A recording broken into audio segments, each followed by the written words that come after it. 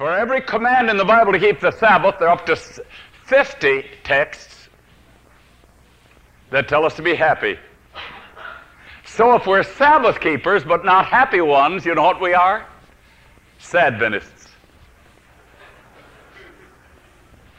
But if we're happy, then we're Gladventists. And you see, if a person is a Sadventist long enough, he can end up a Madventist. And his children begin to leave home and they become Gadventists. And then they end up Badventists. So you see, it's a bad, bad root, this sad deal. 826 texts of Scripture tell us to be happy. So I think it's about time we did, don't you? Yes. So you'll know that during this series, and I believe during this pastorate, I believe that you might as well make up your mind that nobody is going to be sinning if he's happy. In fact, you know something? I'll let you in on a secret. You acted almost as happy this afternoon as Baptists.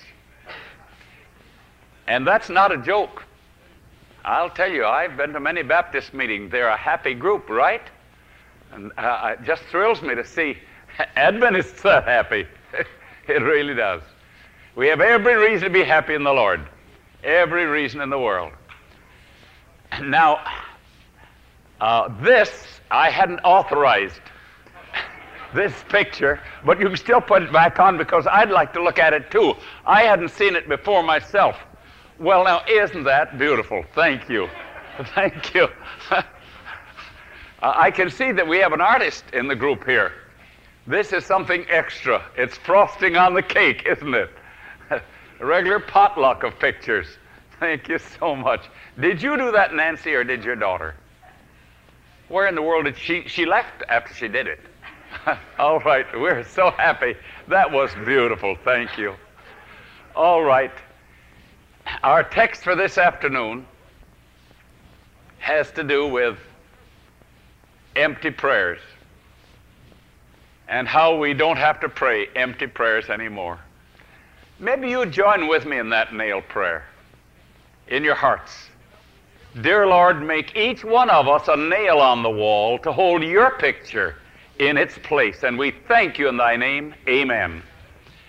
There are two worlds. There's the seen world and the unseen. And 2 Corinthians 4:18 tells us about the unseen world. And it says this: while we look not at the things which are seen, but at the things which are not seen. For the things which are seen are temporal, but the things which are not seen are eternal. Two separate, distinct worlds, and yet blending in the heart of a Christian. The one world is the world of faith. Hebrews 11:1. It says, now faith is the substance of things hoped for, the evidence of things what? Not seen. You see, we see a human being. We can either see him, we know he's there because we see him, or we hear him, or we touch him, but we don't see God, we don't hear his voice, we don't touch him physically, which means that there are two distinct worlds, right? There's the world of faith, of the unseen, and there's the world of the seen. And because many of us forget that there is this world of the unseen, we get frustrated in our prayers. We think unless we see answers that they aren't there. But let us never forget there's the world of the unseen. It's a life of faith. Romans 1:17. And it says, I'm not ashamed of the gospel of God, of Christ, for it is the power of God unto salvation to everyone that believeth, to the Jew first, and also to the Greek. For therein is the righteousness of God revealed from faith to faith. That's unseen. As it is written, the just shall live by faith. The just do not live by touch or by hearing or by sight. In this world of the temporal, of the physical, God wants us to come into a relationship which is spiritual. It's a life of faith. By faith, Enoch walked with God. Did he see him face to face? We have no proof. Did he touch him? We have no proof. Did he hear his voice as such? We have no proof. He walked in a new life, a life of the unseen. Enoch walking with the unseen, with the unheard, with the untouched. And oh, what a walk it was. But it was walk of faith. Now, this brings us to the subject of prayer. And I'd like to have you notice some of our empty prayers, prayers that seemed empty. And while you look at this a moment, do you know what makes claiming Bible promises real? You know what makes them meaningful? I hope the Holy Spirit will impress us as we share a bit with you. The thing that I have found in my life that makes claiming Bible promises real and meaningful is the one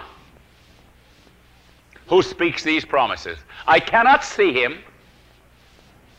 I cannot hear his audible voice. I cannot touch him. But the just shall live by what? By faith. Not feeling, not any sense, but by faith. So I found in my experience many, many times that the thing that would make a promise very real to me, and just not so many words, was as I would claim a promise, I would connect that promise to the one who made the promise. Why would you do that? Christ is the Word of God, right? The Bible says so. So the Word of God which we read and Christ, the Word of God, are one. So as I take a promise from the book, I am actually taking Jesus Christ. And if I merely take it as so many words and not as the life of Christ, I'm merely dealing with a theory instead of the person of Jesus. This is why we had in our little red book of Bible promises. By the way, don't order anymore. People keep coming to us and saying, do you have any left? We have none of these books left. God's promises solve my problems. And the others are rapidly going. And we aren't doing any new editions at this time of any of them. But I found this, and those of you who have the little book called God's Promises Solve My Problems. Any of you have that little book? You may want to read pages 10 to 13. Pages 10 to 13 in that book represent the walk with God as we claim His promises. We just don't say, Lord, if any of you lack wisdom, let him ask of God. Now I must claim this promise, these words. No, no. No, no. 1 Corinthians 1:30 says, Christ is made unto us wisdom. Wisdom is Christ. Christ is wisdom. So when I claim wisdom, I'm to claim Christ in the form of wisdom. You see? For me to merely say, I want wisdom. No, no, that isn't it. I want Christ in the form of wisdom. When I need guidance, Psalm 32:8. Not just I need guidance, I need Jesus Christ who is my guide. I need Christ in the form of guidance. When I need righteousness, I don't need righteousness per se. I need Jesus Christ who is made unto me righteousness. So claiming promises actually is claiming Jesus Christ in my life in the form of the promise. I have sat down, I've laid down on my couch when I've had some very heavy crises in my life, and I have gone through the promises for those who have the little red book, pages 10 to 13, and all those statements, pages 10 to 13, and God's promises solve my problems, all those statements have to do with God. And as I lay down there on the couch, I've said, Lord, here is how I know that you're answering your promise. This is how I know you're fulfilling your word. Numbers 23:19. Now listen to this. How the promise is God. Numbers 23:19. God is not a man that he should lie. Who are we talking about? God. To whom are we looking? God. With whom are we conversing? God. It's not just so many words. We're talking to God, and God is talking to us. You see? So claiming promises is not just so many words. It's a conversation. It's a dialogue with a living God. Numbers 23:19, you'd have thought I wore it out. But it's like a muscle. The more you wear it, the stronger it is.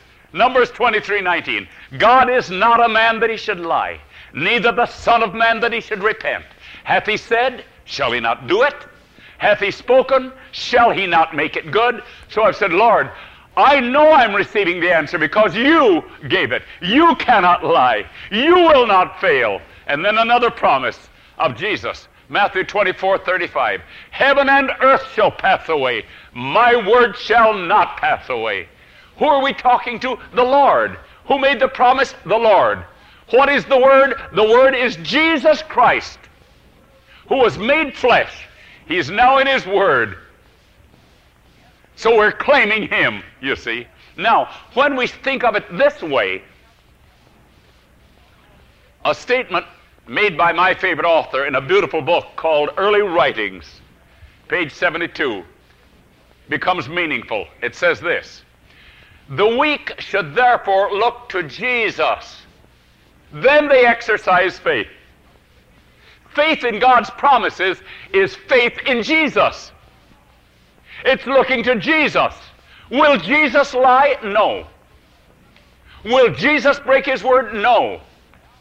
And I have, at times when I've been utterly weak and helpless and frustrated, as I have just rested on my couch, I've spent 40 minutes going through promises that state that God will not lie. God will never fail. God is true. And at the end of 40 minutes, I've been a completely different person. Because Christ in you, the hope of glory. Colossians 1:27. So the word of Christ is Christ. And always when we claim the promises, think of Jesus. We've held meetings with young people in the 9th and 10th, 11th and 12th grades and so on. And one of the questions that often comes in is this: how can you have faith? And I've said to them something like this. I said, let me ask you a question. You all believe the Bible, right? All the hands go up. All right, then we believe the Bible. Now, you will say this: Lord, I believe the Bible. And Lord, since I believe the Bible, I believe everything that's in the Bible. Since I believe everything in the Bible, I believe this promise that says, if any of you lack wisdom, let him ask of God. And I've led them in it. I believe the Bible. Would you like to say it with me? I believe the Bible. Really? Let's repeat it. I believe the Bible. Now, since I believe the Bible, I believe everything in it. Let's say it. Since I believe the Bible, I believe everything in it. Since I believe everything in it, I believe this promise. That's faith. I believe the Bible because God inspired it. I believe this promise because it is God in the form of his promise. So then, when I claim a promise, I can say, I know whom I have believed. I'm persuaded he's able to keep that which I've committed to him. My wife and I were conducting a series of meetings in what is now called Mount Pisgah Academy.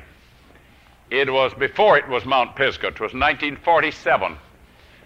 We had had this wonderful experience in learning the ABCs of prayer in 1946. When I was pastor at Madison College in 47, they invited us over that fall to hold a series over at Mount Pisgah at the Academy. And we were so happy that we had the privilege. It was in the fall of the year when the acorns were all over the ground, just scattered all over the ground. And I was so happy because there's a statement in a book written by my favorite author, in the book Education, page 257, that says, as surely as the oak is in the acorn, so surely is God's gift in his promise. If we receive the promise, we have the gift. So I picked up a few of these acorns, and one evening as I started speaking, I said, look, see this acorn? This acorn contains an oak tree. It contains a trunk, 2 leaves and roots. You cannot see the oak tree, but the oak tree is in that acorn. Rutherford Platt, a prize winner in science, declared that in every apple seed there's an apple tree, 3 departments, trunk, 2 leaves and roots. In every persimmon seed there's a persimmon tree, trunk, 2 leaves and roots. A wild persimmon seed can be cut slantwise, and you can actually see the little tree in it. So as I was exulting and explaining to these young people the wonders of God's immutable, eternal, impeccable, never-failing, creative promises, it made Satan, as I tell little children, when you fall in love with Jesus, I tell the little children, it makes Satan as mad as the devil. One little child will speak up and said, he is the devil. I said, that's why he gets that mad. And Satan was so angry.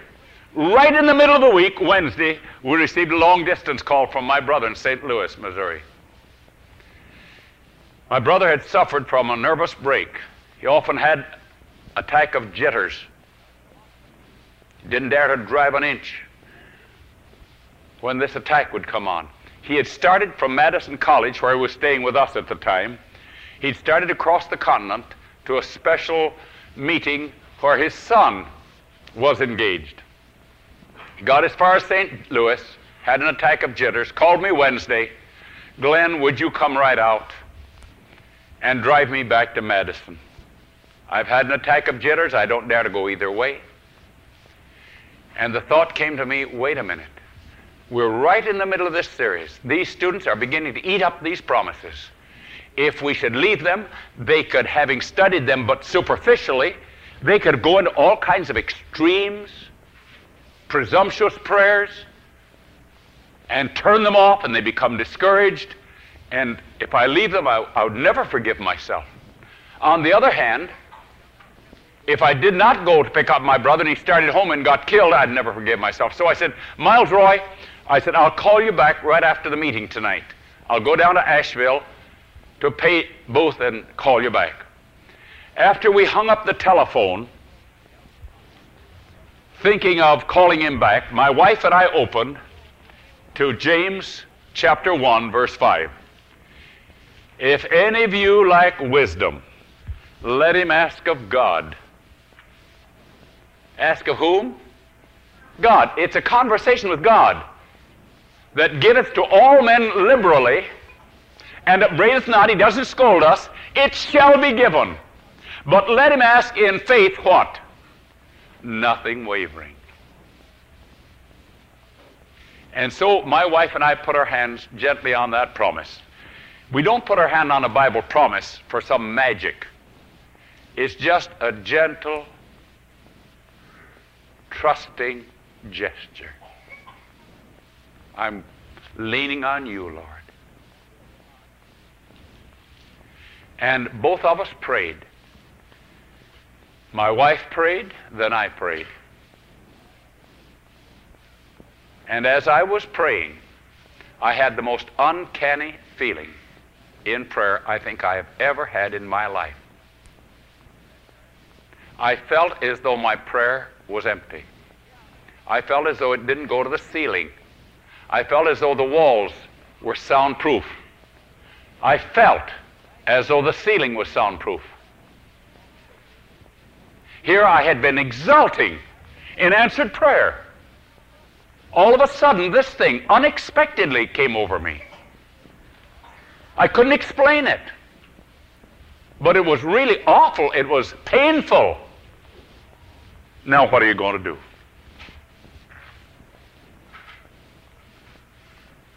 There are two routes to take.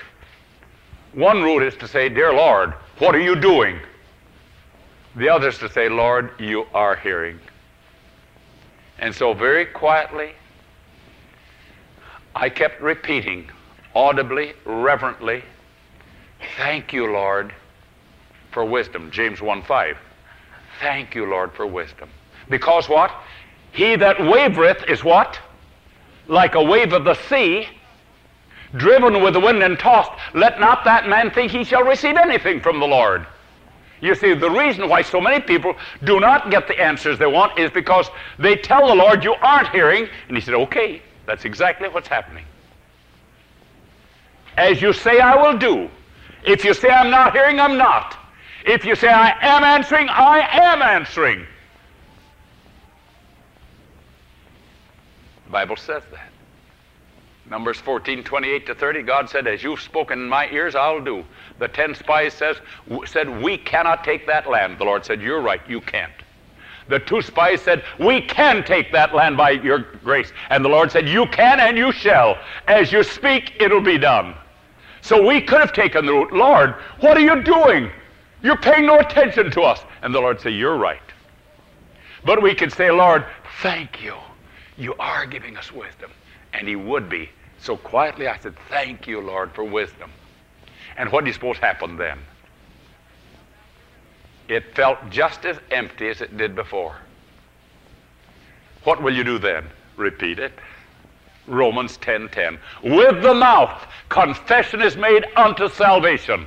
So again, quietly I said, "Thank you, Lord. You are giving us wisdom." You know what happened then? Same thing. No change whatsoever. Now what are you going to say? "Lord, I did it 3 times and you haven't answered." Why?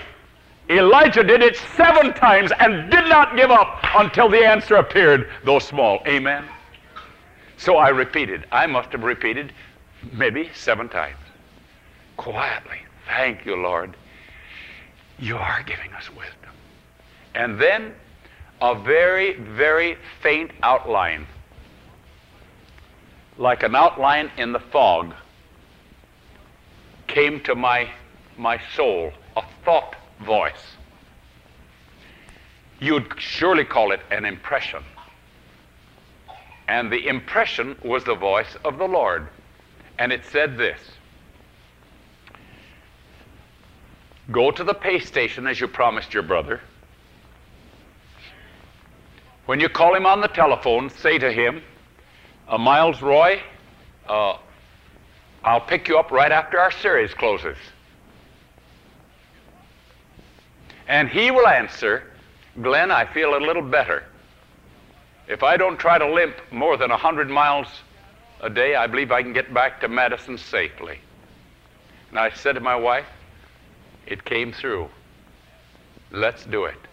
After the meeting that night, my wife and I went into Asheville to the pay telephone, called my brother, "Miles Roy, this is Glenn. I'll come right out immediately after the week of prayer." And the answer gave me goosebumps. "Glenn, I feel a little better. If I don't try to travel, if I don't try to limp more than 100 miles a day, I think I can make it back all right." That night, I had another story for the youth. I said, "See what happened today." Satan, I don't know the words I used, but Satan got so mad. Isn't he a devil? Yes or no? And I said, "And the Lord came to our rescue." A wonderful answer. And then that made Satan as mad as the devil. White heat now. He was madder than the underwriters would guarantee. And the next day, what I received the next day, the first day was like ABC, like 1, 2, 3. I received a letter from my brother, David Coon, in New York State. "Dear Glenn, come back to New York State immediately. Something terrible has happened. New York State is going to prosecute you. And I didn't smile like I'm smiling now, because it's been 30 years since, and I know what happened, so I can smile now. But I didn't smile then. I thought, the state of New York? For what? I haven't held anybody up. Never once. I haven't killed anybody. What in this world could that be? The state of New York. If he'd said some man is going to prosecute me, that'd have been bad enough. But the state that's always right, you know. And then I went out on the hills and back of that academy. And I want to tell you, I opened my Bible and I struggled for maybe an hour straight. And I just claimed every promise I could lay my tongue to. Here's one of the promises that I claim in a situation like that. Isaiah 54:17. No weapon that is formed against thee will prosper. And every tongue that shall rise against thee in judgment thou shalt condemn. This is the heritage of the servants of the Lord, and their righteousness is me, saith the Lord. And as I was there praying and walking and praying and walking and kneeling and praying and beseeching and crying out to God, Lord, I have no idea what to do. I have no idea what this is about. My brother has not given me the slightest inkling of what it's about. Lord, should I call my brother? Evidently he doesn't know. If he'd known, he'd have told me. I don't have money to make a lot of long-distance calls, dear Lord. Who shall I call? And as I was praying, at the end of about an hour, and in the meantime, all of this came to me. If I'm taken to court in New York, I don't know what it's about, but may the Lord help me to be a wonderful witness, because it says, every tongue that shall rise against you in judgment, you're going to condemn. You'll be a witness. And I pictured myself there in court, declaring the power and the love of God. And as I was doing it, the Lord said, okay, you've committed yourself completely to me enough. And the thought voice came through, call Mr. Walker. Mr. Walker was a surveyor who had surveyed off our farm up there. Maybe he would know. I called Mr. Walker. Mr. Walker, I've just received a letter from my brother David in Union Springs, New York, that the state of New York is ready to prosecute me. He said, Mr. Coon, I know what that's about. He said, when a surveyor surveys off a property, he is supposed to record it. And I neglected to record it. I know what it's about. I'll record it tomorrow. No problem. Forget it. Think of that. What the devil tried to do over a little thing like a man having neglected to record. I said, thank you, Lord. Thank you, Lord. Now, when I say Satan is a devil, I know some of you believe it. Really. Maybe some of you have met him. You know, the only way to meet the devil is go toward heaven, then you'll meet him, because he's on the road to hell. And anybody that doesn't believe in the devil are going the same direction, right? When they go in the opposite direction, they go to meet him. Really, truly. I said, Lord, if that isn't wonderful. And the next night, I talked to the students. I said, look at what happened today. How the old devil tried his best to overcome me, but he didn't accomplish it. Students, you can take hold of God's immutable, eternal, impeccable, never-failing word, and he will hear. You may ask, Matthew 7:7. You may believe, Mark 11:24. You may reach right up and say, thank you, Lord, you always hear me, John 11:41. And I want to tell you, friends, that little group of students found such a marvelous fellowship in Jesus Christ, it thrilled our hearts. As young people are finding the Lord and finding answers to prayer, God wants us to. Today, Brother Newhart brought some mail to me.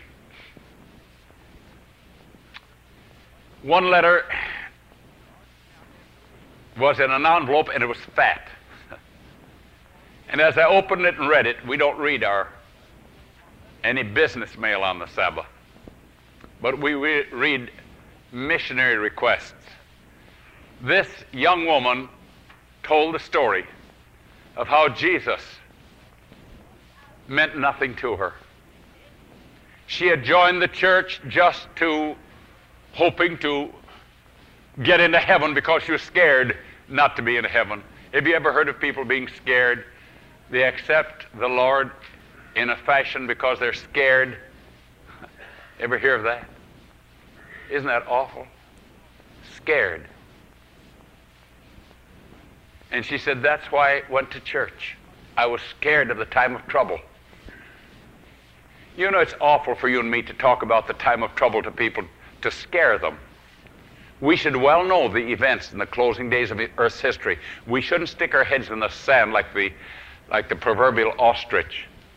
We should know the events. But we should not go into orbit around the negatives, scaring people to death. Amen? No.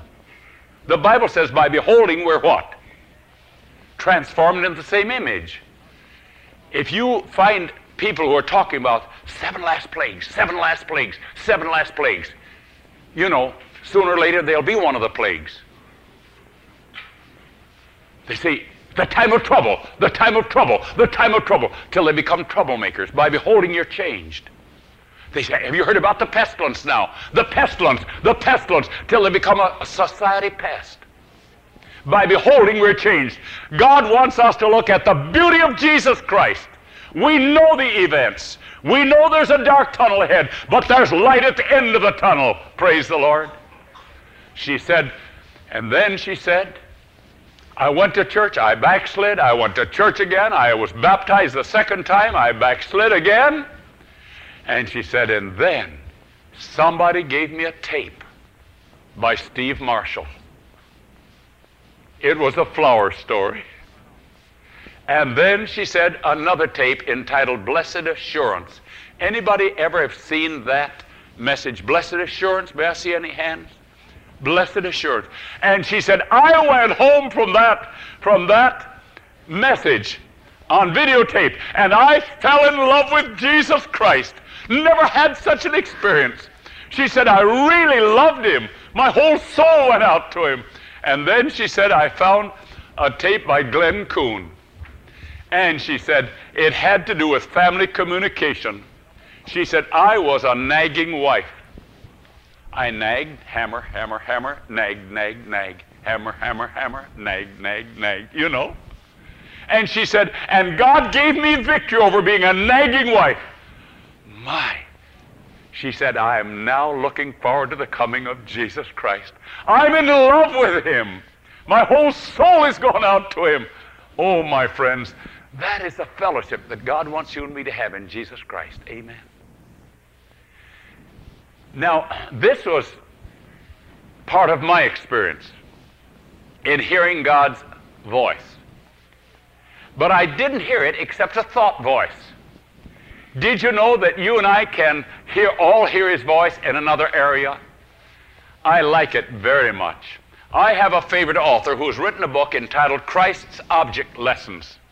On page 59 of that beautiful book, it says in effect this: only he who takes the Word of God as the voice of God speaking to him personally is a true learner. Isn't that something? So when I open this book, this is God speaking to me, Glenn Coon, personally. So I can put my name right in a promise.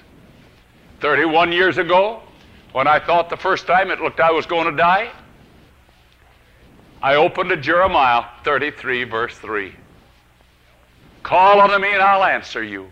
I'll show you great and mighty things which thou knowest not. I said, Lord, that's wonderful. I said, I'm going to read a little beyond this. And I got over to the 6th verse, and it says, and I will bring you health and cure. And I put my first and last name in it. And it said this: I will bring Glenn Coon health and cure. Because God is speaking to whom? He's speaking to me. I'll bring Glenn Coon health and cure. I will cure Glenn Coon. I will reveal unto Glenn Coon the abundance of peace and truth. Now then, I'm reading God's Word as his voice speaking to my heart. Is anybody else here, anyone here this afternoon, who's ever put your name in a Bible promise? Has anyone ever done it? Look at that. Isn't that wonderful? Several have done it. When Brother Steve and Brother Dave were just accepting Christ and they got a hold of one of our books, it was entitled The ABCs of Bible Prayer. They got nearly through the first chapter, and there I had suggested, take your Bible now, I said, and if you'd like, and open it to 1 John 2:25. And would you like to do that? 1 John 2:25. And if you'd like to read it with me. And this is what it says. And this, 1 John 2:25, and this is the promise that he hath promised us. Us. Who is us? Glenn Coon. Who is your us? Your first and last name. Would you like to read it again or quote it? When we come to the word us, instead of saying us, would you like to give your first and last name? And notice, and this is the promise that he hath promised Glenn Coon, even eternal life. Let's try it again.